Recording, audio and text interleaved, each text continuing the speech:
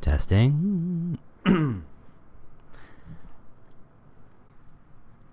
Welcome to Talentcast, where we talk about, how about talent? If your business runs on talent, and spoiler alert, it does, our mission is to help you get the best without being beholden to, the way we usually do things. If you have questions or want advice or want to ping me for any reason whatsoever, I'm on Twitter at The War for Talent, or you can go to thetalentcast.com. That's thetalentcast.com to get contact information.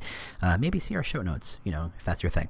I'm looking forward to talking about these issues so we can find new ways of solving our problems. We have communal problems. You, me, everybody. We have these problems together. Let's solve them.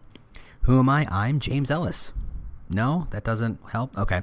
I'm just a crazy guy who thinks that the revolutions that hit newspapers and music and movies and books and cars and hotels and dating, just to name a few, have only begun to scratch the surface for the talent space.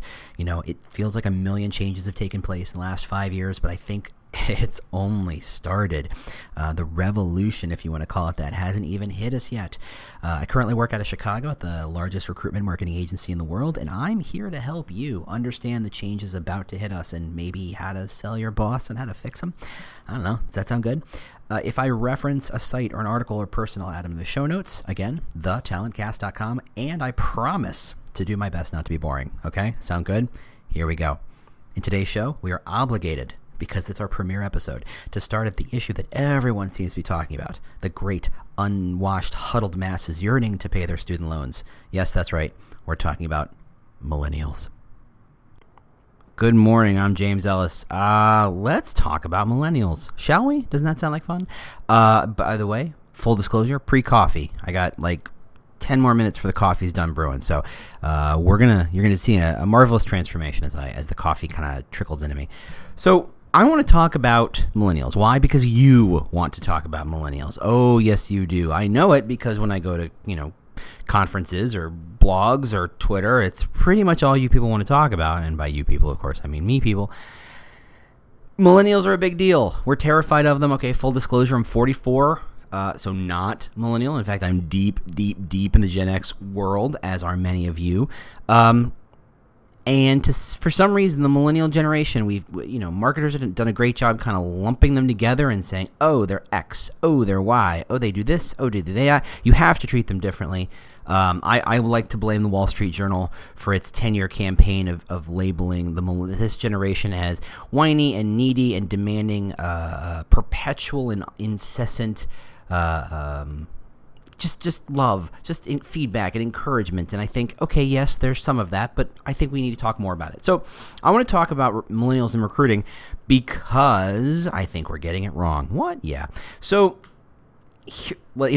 cards on the table real quick. So we're all on the same page. Millennials, Generation Y, born between 83 and 98.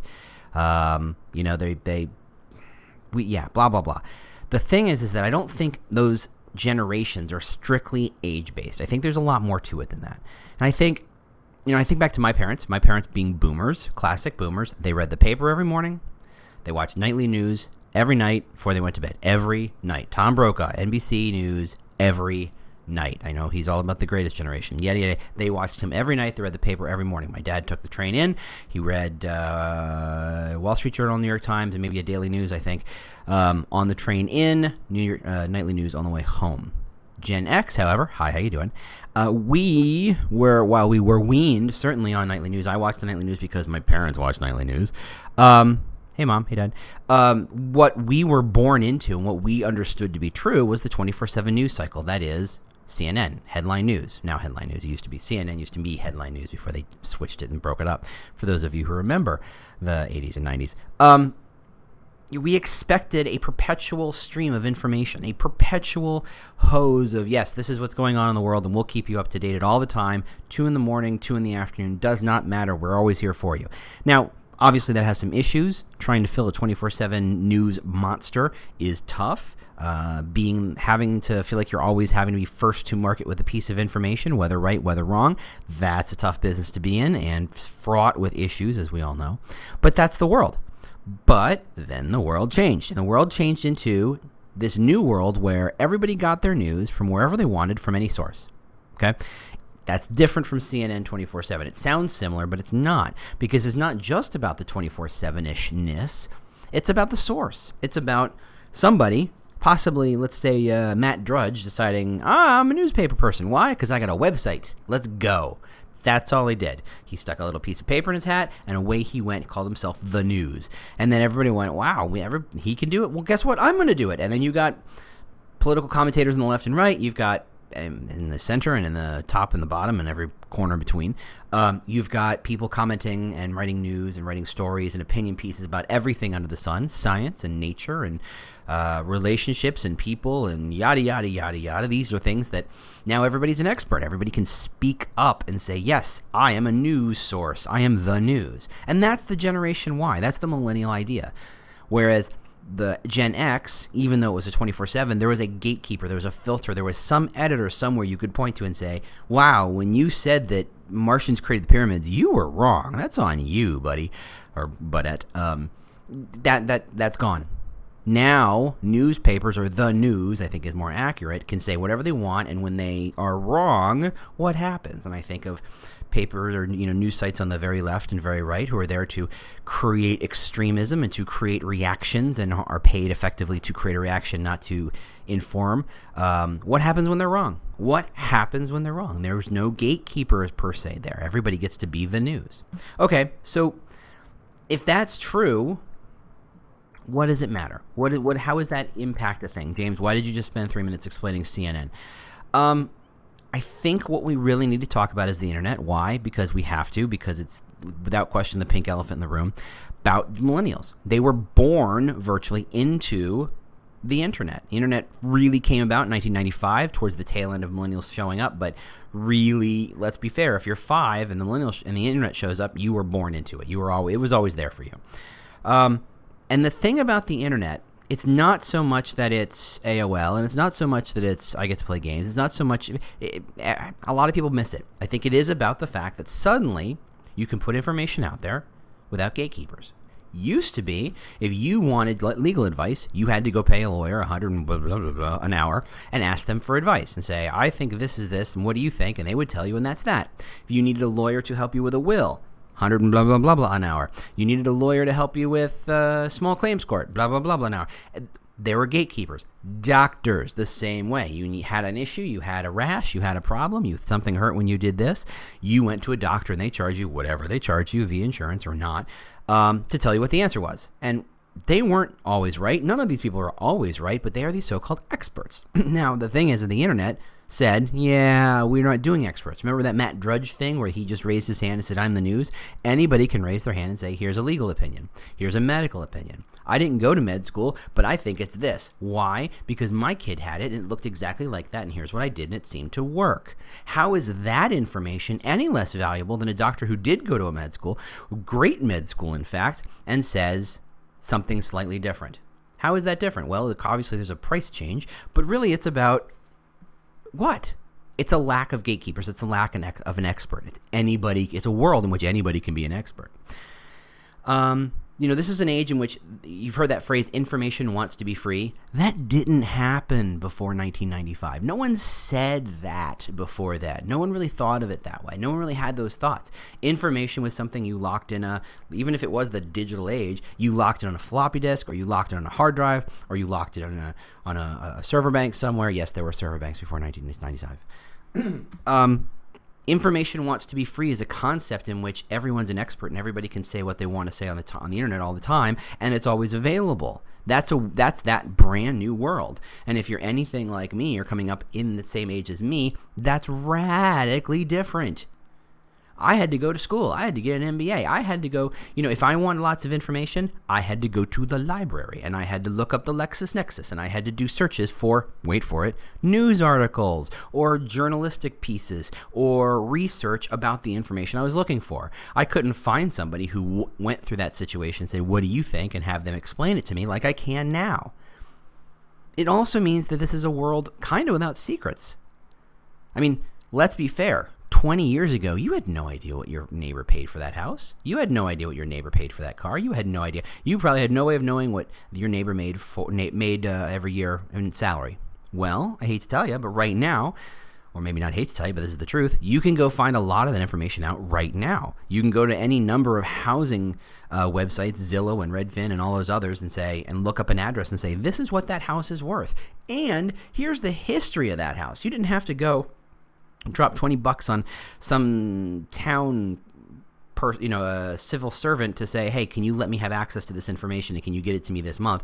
It was right there. It was open, available. You can suddenly realize that your neighbor has not been living there for 50 years like they said. They bought that house 5 years ago, and now you know exactly what they paid, and that's a lot of open information. That means these secrets are gone. You've got companies advertising that you can find out the best price to pay for a car in your area. No more secrets from the dealer. This is what this kind of information internet world is breeding, and that's what this is the idea that the generation that we're talking about has really jumped into. This is what it means to be a millennial. I mean, it means that if there are no experts and there are no gatekeepers, you can reach out and talk to anybody, and I mean anybody. You want to talk to the Pope? I see he's got a Twitter account. You want to talk to the Donald? You can go tweet him, and apparently 3 a.m, he loves to be up and respond. You want to reach out to the president? Well, there's a number of ways, but yeah, by the way, Twitter. You want to reach out to John Oliver, who does a great job making fun of all those people? Yes, you can tweet him. And just because I realized this was fairly boy-centric, I went and figured out who the most famous person on Twitter was, and it's a woman. It's Katy Perry. So you want to reach out to Katy Perry and talk about whatever you want to talk about to Katy Perry? She's on Twitter. Go tweet her. She doesn't have to respond, but you can still reach out to her. Now, I know that this sounds kind of either obvious or crazy, depending on how old you are, depending on what you've seen. But the truth is, this is the new world. So let me give you a story that's 1,000% real. I am a huge fan of the book Art of Action by Stephen Bungay, Bungay. I'll throw that information in the show notes just so you can go see it. Great book. Great book. But it's like one of those best kept secrets in business and strategy that's read by some people, but it's not part of the canon, so to speak. Everybody doesn't know what it is. Everybody doesn't talk about it. But I think it's fascinating. The 30-second synopsis is, this is a historian and consultant for, I believe it was Boston Consulting Groups, and he realized that instead of, in business, they say success comes from a number of different factors. There's the so-called great man theory or the great person theory, where Steve Jobs was a great person and he led Apple to greatness. It's like, well, does that mean in order to lead a company to greatness, you need to be a total jerk and scream at people and have insane expectations and be a fairly damaged human being? No. Okay, so maybe that's not exactly the right answer. Or maybe it's pure luck, or maybe it's what Stephen Bungay was saying is that a lot of times success comes not from the individual, or does come from an individual, or the individual plays a role, but what it is that the individual develops a system, a process, a environment in which that success occurs. It's an indirect way of making success, and I think he makes an incredibly valid case using both business and military history, which I'm usually not a big fan of. But man, it's a really good book. Fantastic book. Really well written. Love it. And I said so on Amazon, and I wrote a review. Why? Because that's what you're supposed to do, right? Except I didn't think that was enough. I decided what I needed to do was find him on LinkedIn, make friends with him, and have a conversation with him. Right? That's not normal. That's not normal. That's not what you do. You read a book by someone, and you go, that's a good book, and you maybe recommend it to a friend, and that's the end of that conversation. That's the end of that transaction, except this is the internet age where there are no gatekeepers and no one blocking me from talking to an author I think is fascinating, or an author I think has said something interesting, or going the other way, an author I think is completely full of it.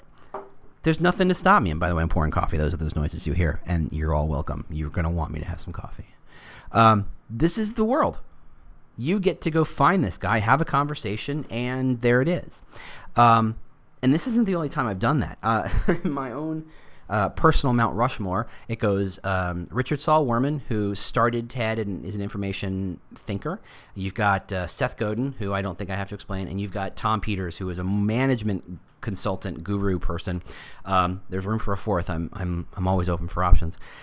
Tom Peters is a genius. He's a glorious maniac, which sounds like someone I would like, right? He's effectively a guy who made so much money putting together banquet rooms full of executives from massive, massive, massive companies like GM and Chrysler and IBM and the like, and yelling at them for an hour and a half with very simple facts about how the world is changing, and they all paid him six figures for it. You know what? Wow, that's just glorious. Anyway, I've read every book he's written. He's fantastic. Love him, love him, love him. He's on Twitter. Look at that. And I have actually screen grabbed, and I keep it because it's so insane, the moment in which Tom Peters tells me I'm a jerk and stupid for thinking X or Y or Z.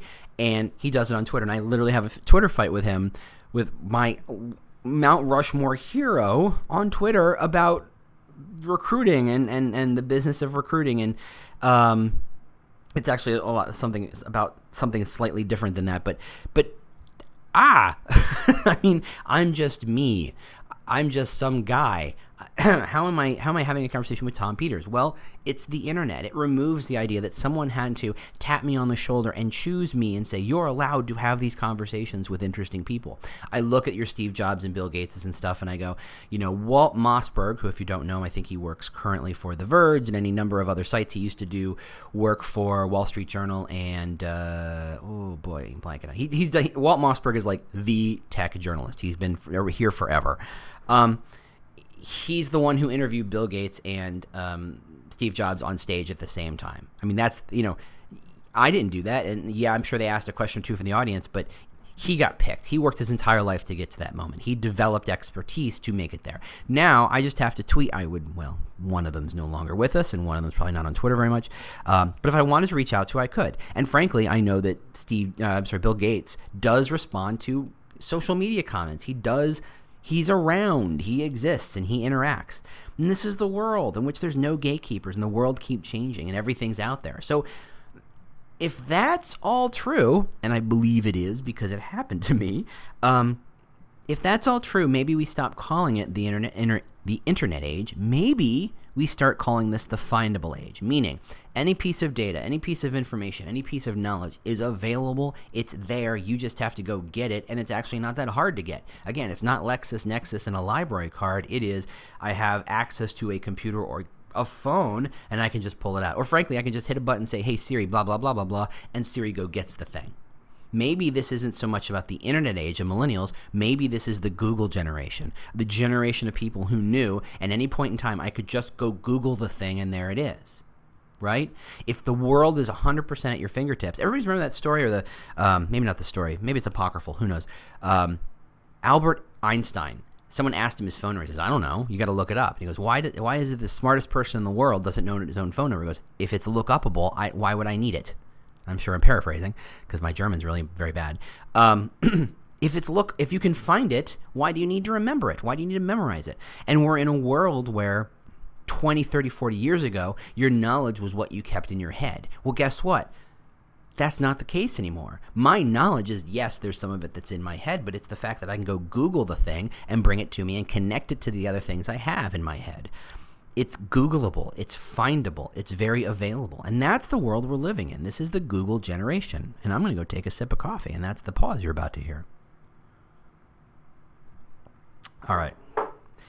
So if we're talking about not the millennials, but the Google generation, or Generation Google, we can break them up into two different groups, two different flavors, as you were. And I think I have a very younger sister. She's 25 now, and I think back to her job search a year and a half ago. She came out of the University of Wisconsin in Madison. Hey guys, hey Badgers. I'm friendly with them. I used to actually be Bucky Badger on Twitter, by the way, which is a funny story we'll talk about at some other podcast. She graduated with a history degree, so like everybody else. Sure, it's a degree. Someone told her to go find something you're passionate about, and she did. And now she's, hungry and needing to pay student loans and rent. And now what? So she, among, let's just say from Madison, Wisconsin, probably about 5,000 or 6,000 kids who are not computer science degree students and not business school students, I guess, if you want to include that, or nursing students. I don't think Madison has a nursing program. Pre-med, maybe. I don't know. She has a mediocre GPA, and even if she had a great GPA, she doesn't have any internships. She worked for the housing department. She was an RA for 2 years, so she kept her kids safe for 2 years, which in light of resume parlance, is pretty worthless. She's like every other kid that got pounded out of that school that year. She's like one out of 5,000 kids. Now, luckily, she got the heck out of Madison and came to Chicago. But yes, there's more money, more jobs in Chicago, but there's actually a lot more kids in the exact same boat who came from Northwestern and Ohio State and Minnesota and University of Chicago or Illinois or Northwestern or any number of other schools in here, Columbia and DePaul, Loyola. There's every year a metric ton of graduates descends upon Chicago going, I'm hungry and I'm terrified and I need a job. Give it to me. What do you want a job in? What part of I'm hungry and I need a job do you not get? Just give me a job. They're not selective. They don't have a lot of skills to bring to bear. They have exactly what they were taught in school, which is, okay, great. They don't have a lot of experience. Maybe they had one or two jobs going through school or maybe in high school. They're effectively, all intents and purposes, the same. They are a mass of neediness without a lot to give. Now, as they descend upon the job market every year, they go looking for that elusive button that says the magic words, apply here. That's all they want. Just give me the button. Just give me the button. Just give me the button. I don't care what the job is. I don't care if it's taking out trash. I don't care if it's being a law clerk. I don't care if it pays and I hit the button, hit the button, hit the button, hit the button, hit the button, hit the button, hit the button. They're button mashers like they're playing a video game. And in this case, this is, and it's true. You look in your ATS for your entry level jobs, and there's 100, 200, 500 kids, all who are virtually indistinguishable from each other, applying for a job that they're not really quite qualified for. And if they had just read the job description, they would know. But of course they didn't. They were too busy looking for the apply now button to hit the button. They're button mashers. Now that's one side. On the other side, you have searchers. You have people who, let's say, have had a year or two experience of getting their butt kicked by the world and have learned a thing or two about it. Maybe they had a good internship. Maybe they have a little side hustle where they try to work on something. Maybe just magically they leveled up a little better and a little faster than the rest of the kids. They have something they can offer. They're not one of the masses. They are one of themselves. They are selective. They can search for the job they want. Now, if we go back to the marketing funnel, and by the way, I just got paid $1 because I said marketing funnel. I think I'm going to be obliged to use the marketing funnel example on some level because it is it's the foundation upon which all of our recruitment marketing has to be based. You have the funnel, and you remember the funnel. You can visualize it in your head. You started unaware, you become aware, you become interested, you decide, and then you act, and that's a process you go through whether you're buying Cheerios and tacos, whether you're buying a house or applying for a job. You were unaware there was a job. You were aware they had a job.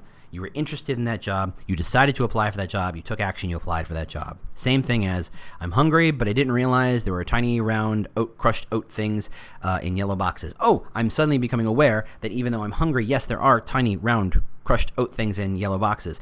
I'm interested in those tiny yellow round oat things in yellow boxes. You know what I'm going to do? I'm going to go to the store. I'm going to buy those tiny crushed oat things in yellow boxes, and now I'm paying the person for those Cheerios, and I'm hoping they're delicious. That's the funnel. It's true. We know that the funnel is populated with lots of information, meaning if you're looking for a job, where do you go? You go to a job board. You go to Indeed. You go to Glassdoor and LinkedIn. You go to the places where the jobs are, right? It's a mistake to say, I'm going to go to Facebook, right? I don't know. I've yet to meet the person who says, I need a job. I'm going to go on Facebook and find a job. And yet we all publish our jobs there. Weird. Anyway, separate conversation. And we will get to that conversation, I can assure you. So they go looking for the job, and they find the job, and now they're aware that the job exists, and now they need more information, so they're going to go to LinkedIn and Glassdoor and Facebook and Google to do the research about the company, about the role, about the experience, about the brand, about the location. They're going to do their due diligence to figure out if this is the right job for them, and then they decide, and then they take action, right? And, you've got the career site makes an appearance there, and they stop in and out, and they do their thing. The thing is that the button masher flavor of people are looking to get from the top of that funnel to the bottom of the funnel in as fast a means as humanly possible. Meaning, I want to find a job and I want to find a button and I want to hit the button and apply. Next. They didn't do research. They didn't consider. Their awareness, their change in state from unaware to aware, you could measure on I think you need, you need to crush a cork to figure out the length of time for that sort of thing. It's minuscule. It's impossible to consider. Button mashers are just looking for the shortest path from the top to the bottom of that funnel. But selective people, they're going to bounce around. They're going to move around. They're going to touch those bases. They're going to check Glassdoor. They're going to look at more information. They're going to search for Google. They're looking for fit. And if they can't find the information that gives them that fit, bye-bye. Well, first off, they'll look a little more, hopefully. They're the Google generation. They know to keep Googling for it. But if they can't find it, they'll just give up on you because they know that the next company has plenty of it. And that's why you're getting crushed. So you have to ask yourself, in any given situation, do you want people who apply to any job with a pulse, so to speak, the job board surfers, the job hoppers, people who are just looking for whatever, or do you want people who are selecting you, who have done the research, who know who you are, who know what you're about, who've chosen you because they're the ones who are going to be impact players? Okay. Obviously, you want more, searchers than button mashers. There's a time and a place for a button masher. But really, you want those impact players. You want those selective people. And the truth is, we have to remind ourselves about recruitment's first law, and that is recruitment is about quality, not quantity. This is something you all know, whether you said it to each other or to yourselves, but it's true. Your job is not to get more. Your job is about getting better. If you sold tacos and you sold 1 million tacos today, guess what? You're getting a raise and a promotion and you're getting your name and face in a newsletter somewhere. Congratulations. You sold 1 million tacos. That's amazing. Man, I want a taco. But if you had a job and you drove 1 million people to apply for that job, you're fired. Maybe you're just getting a talking to, but this is not good. Your job is to get 5 great people. Bring 3 of them into the interview. Have the hiring manager have to choose between 2 amazing candidates and one of them gets a job. That's nirvana for you. That's what you want. That is a best case scenario, right? It's about quality, not quantity. So if we go back to the button mashers versus the searchers, you want more searchers. These are the people who are going to make the biggest impact. Now, the thing is that chances are you're optimized for the wrong audience. You're optimized for the button pushers. Hold on. Good coffee today. You're optimized around mobile apply, speed of apply. You measure the distance between job and the application process. You figure out how to shorten and optimize that process to be as short as possible. Who does that sound like? It sounds like your button mashers. That's all they care about. But have you had conversations about building stories that you can make easily available to the public about who you are, about who should apply, the kinds of people who are successful there, who grows and who doesn't? Because that's what a selective person wants to find. So if you're optimized against how do we get people to apply faster, you're optimized the wrong way. The wrong way. Stop it. You have to think differently. You have to think about how do I attract those more interesting, selective people, and what do they want? They want information. So, if what they want, these amazing, wonderful people, is to have fit, how do you define fit? We'll probably have another discussion about fit, but the basics are really, they need to know about 5 things. They need to know about the brand, the company as it were. They need to know about the location. They need to know about the job. They need to know about the experience. And they want to know if they're going to be personally or professionally satisfied taking this job, right? Now, you, who probably has some connection or ownership of the career site, thinks, well, I have job descriptions out there. I have my company brand out there. I have the address for the jobs there. So I've got the first 3, right? I've got brand and location and job, and you're wrong. You could not be further from the truth. 1, saying who a company is assumes that someone knows who a company is, that they understand what that brand or logo means. Okay, if you're in Minnesota and you don't know what Target is, well, you're not paying attention. Well, you shouldn't have that job, right? If you're in Southern California and you don't know what Facebook is, well, guess what? I'm sorry, not Southern California. In the Valley, and you don't know what Facebook is, what are you doing? Okay, so there's a handful of exceptions for that. But there's a bajillion companies. You know there's 18 million companies in this country? 18 million. How many brands can you name off the top of your head? I'll give you like 5 minutes. Can you come up with more than 200? You know, that's like a drop in the bucket that I'm going to have to do math to figure out what minus tiny percentage of the world that is. Nothing. It's nothing. However, all those 18 million companies are probably looking for talent. Even if you remove the mom and pops and the one-person operations, you're still talking about millions of companies looking to hire today, right? You don't know them all. Nobody knows them all. Chances are nobody knows you. Here's a great example. Who knows what VMware is? Now, if you're a business traveler and you're seeing their signs on airports, maybe you know who they are. If you are in IT, maybe you know who they are. Otherwise, there's a good chance that you have no clue whatsoever who VMware is. And they are virtual machine software, meaning they're the things that make all the back-end conversations on the internet and e-commerce, all that stuff, they make that work, really. You've never actually logged on to a VM machine or sorry, a VMware platform, but everything you've done on the internet probably has touched it on some level. However, they're massive. They're a massive company. Massive. They like to call themselves Google for adults. They have a huge campus in the Bay Area. It's gorgeous. They hire really smart people. I'm actually trying to get one of the people there to talk to us, to interview, to talk about what they've been doing the last couple of years, just because I know what they've been up to. But chances are the smart people they want to hire have never heard of them or don't know them or don't know enough about them to say, yes, they're an employer of choice for me, right? If they can't get it right, you can't get it right. So what you need to do is establish who your brand is, what's it all about. And that means telling stories, talking about what your brand's all about. Okay? Now, this is a hierarchy. So kind of like Maslow's hierarchy of needs that you learned in 10th grade health class, one builds upon the next. So building upon company is location.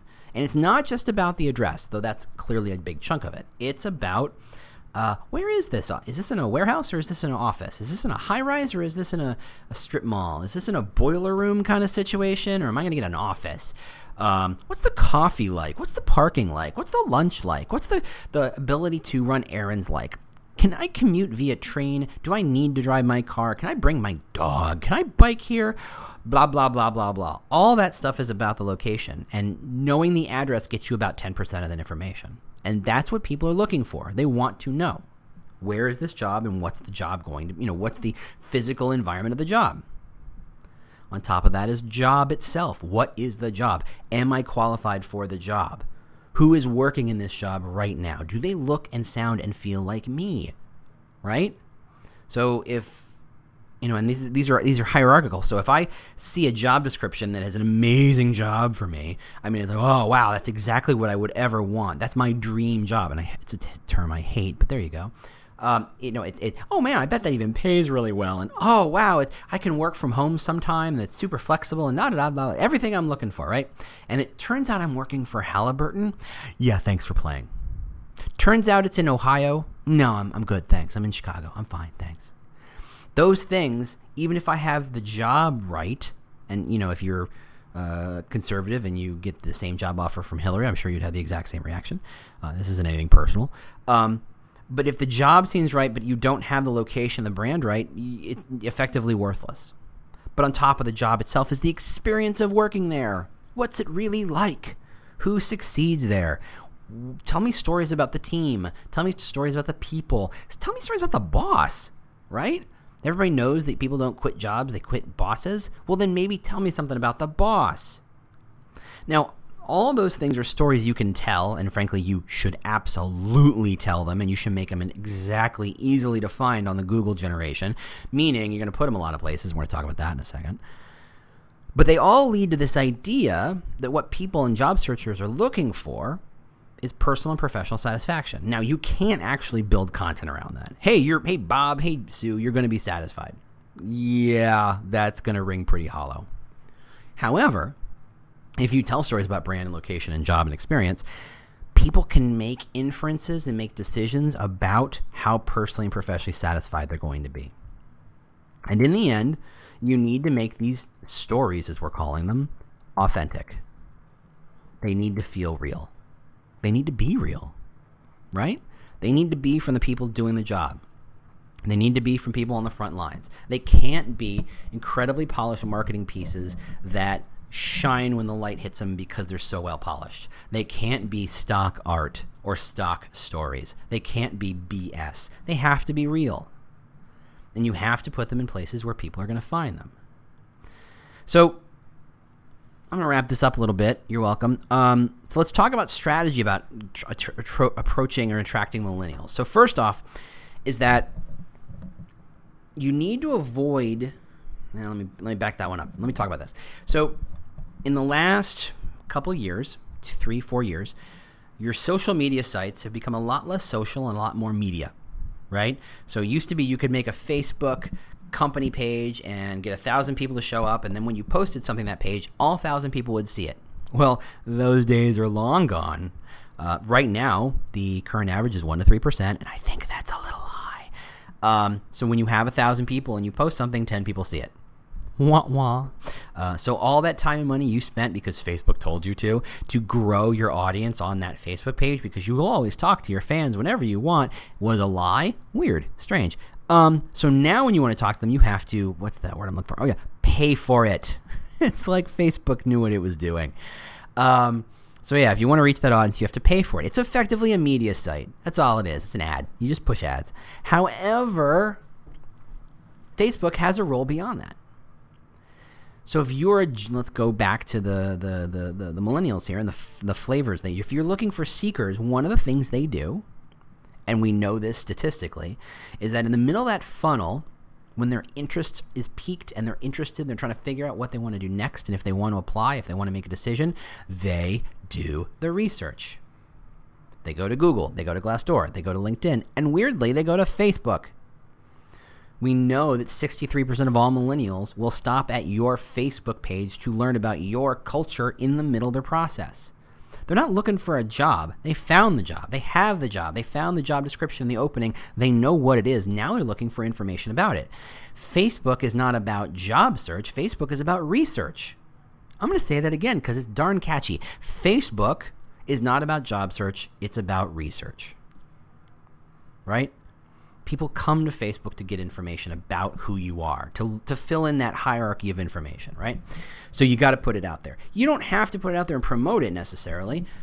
You just have to make it easy to find, because they know they're going to stop at Facebook and Glassdoor and LinkedIn and Google. Make sure those 4 platforms have information about you that fill those blanks in, that explain who you are, that define your brand, that define your location, that define the job, that define the experience, right? That means you have to tell those stories, but that you have to put them on Glassdoor and Facebook and LinkedIn. You can start thinking about Google in terms of how do I put things out there. You can use Medium, you can use Tumblr, you can use microsites, you can use your career site and make sure it's Googleable. That's where those stories have to live. People have to be able to find it. On top of that, I want you to leverage your recruiters. Yeah, I know. I think everybody seems to think recruitment marketers want to get rid of recruiters, and they could not be farther from the truth. Man, I love recruiters. Man, they make my life easier. If it wasn't for them, they're the rubber meeting the road. They're the ground troops of this thing. I work the air platform. I don't know, whatever. This is a thing where they're talking to actual candidates. I'm just helping you talk to the web of a broad spectrum of people. They're talking to people, individuals. And they can listen and they can hear and they can respond. And they're great at getting people over that last hurdle to getting them to apply. So what you want to do is tell those stories and make them incredibly available to your recruiters and say, look, when you have a candidate who's wondering if this is the kind of company where someone can grow themselves and expand their career path and take it and treat this more than just a job, I want you to send them this story about the person who started in the mailroom who's now vice president of blah, blah, blah, blah, blah. They did a whole start at the bottom, now I'm at the top kind of thing. You want to hand that story to them, not in a pitchy kind of way, but say, hey, look, I think this might be something that would help you make a decision, and then walk away. That's exactly what they'll do. They'll make a decision. You need to use those recruiters and leverage those recruiters to spread that information as they see fit, because it's not about being a media channel for them. It's about just giving them the ammunition to tell the story and to convince people to make the change, right? Also, if you're going to build those stories and you're going to put them out there and you're going to put them on your career site, maybe take a tiny little sliver of your ad budget that you push to your jobs and throw them to pushing people to your stories. Get people interested in who you are, and then they'll apply for a job. I don't know. Just a thing I'm suggesting. So that's really all I had to talk about. I hope you enjoyed our podcast. We're going to try and do this on a fairly regular basis. Hoping this works. Hey, 38 minutes. Perfect. So if you have any questions, if you have any comments, if you want to yell at me and tell me I'm wrong, or want to yell at me and tell me I'm right, if you're going to tell me I'm right, you might as well do it loudly. I'm on Twitter, like everybody else who matters, I guess. The War for Talent.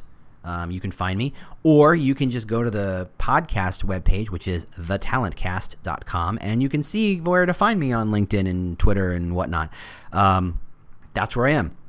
Also, if you have an interesting person who you would like me to interview or have a conversation with about recruitment marketing, man, I want to have a conversation with them. Just contact me on Twitter or all the other places I talked about. Otherwise, just keep sharing this podcast. Let people know. Maybe review it on Apple. Wouldn't that be cool? And I appreciate your time, and we'll talk to you very, very soon. Have a great day.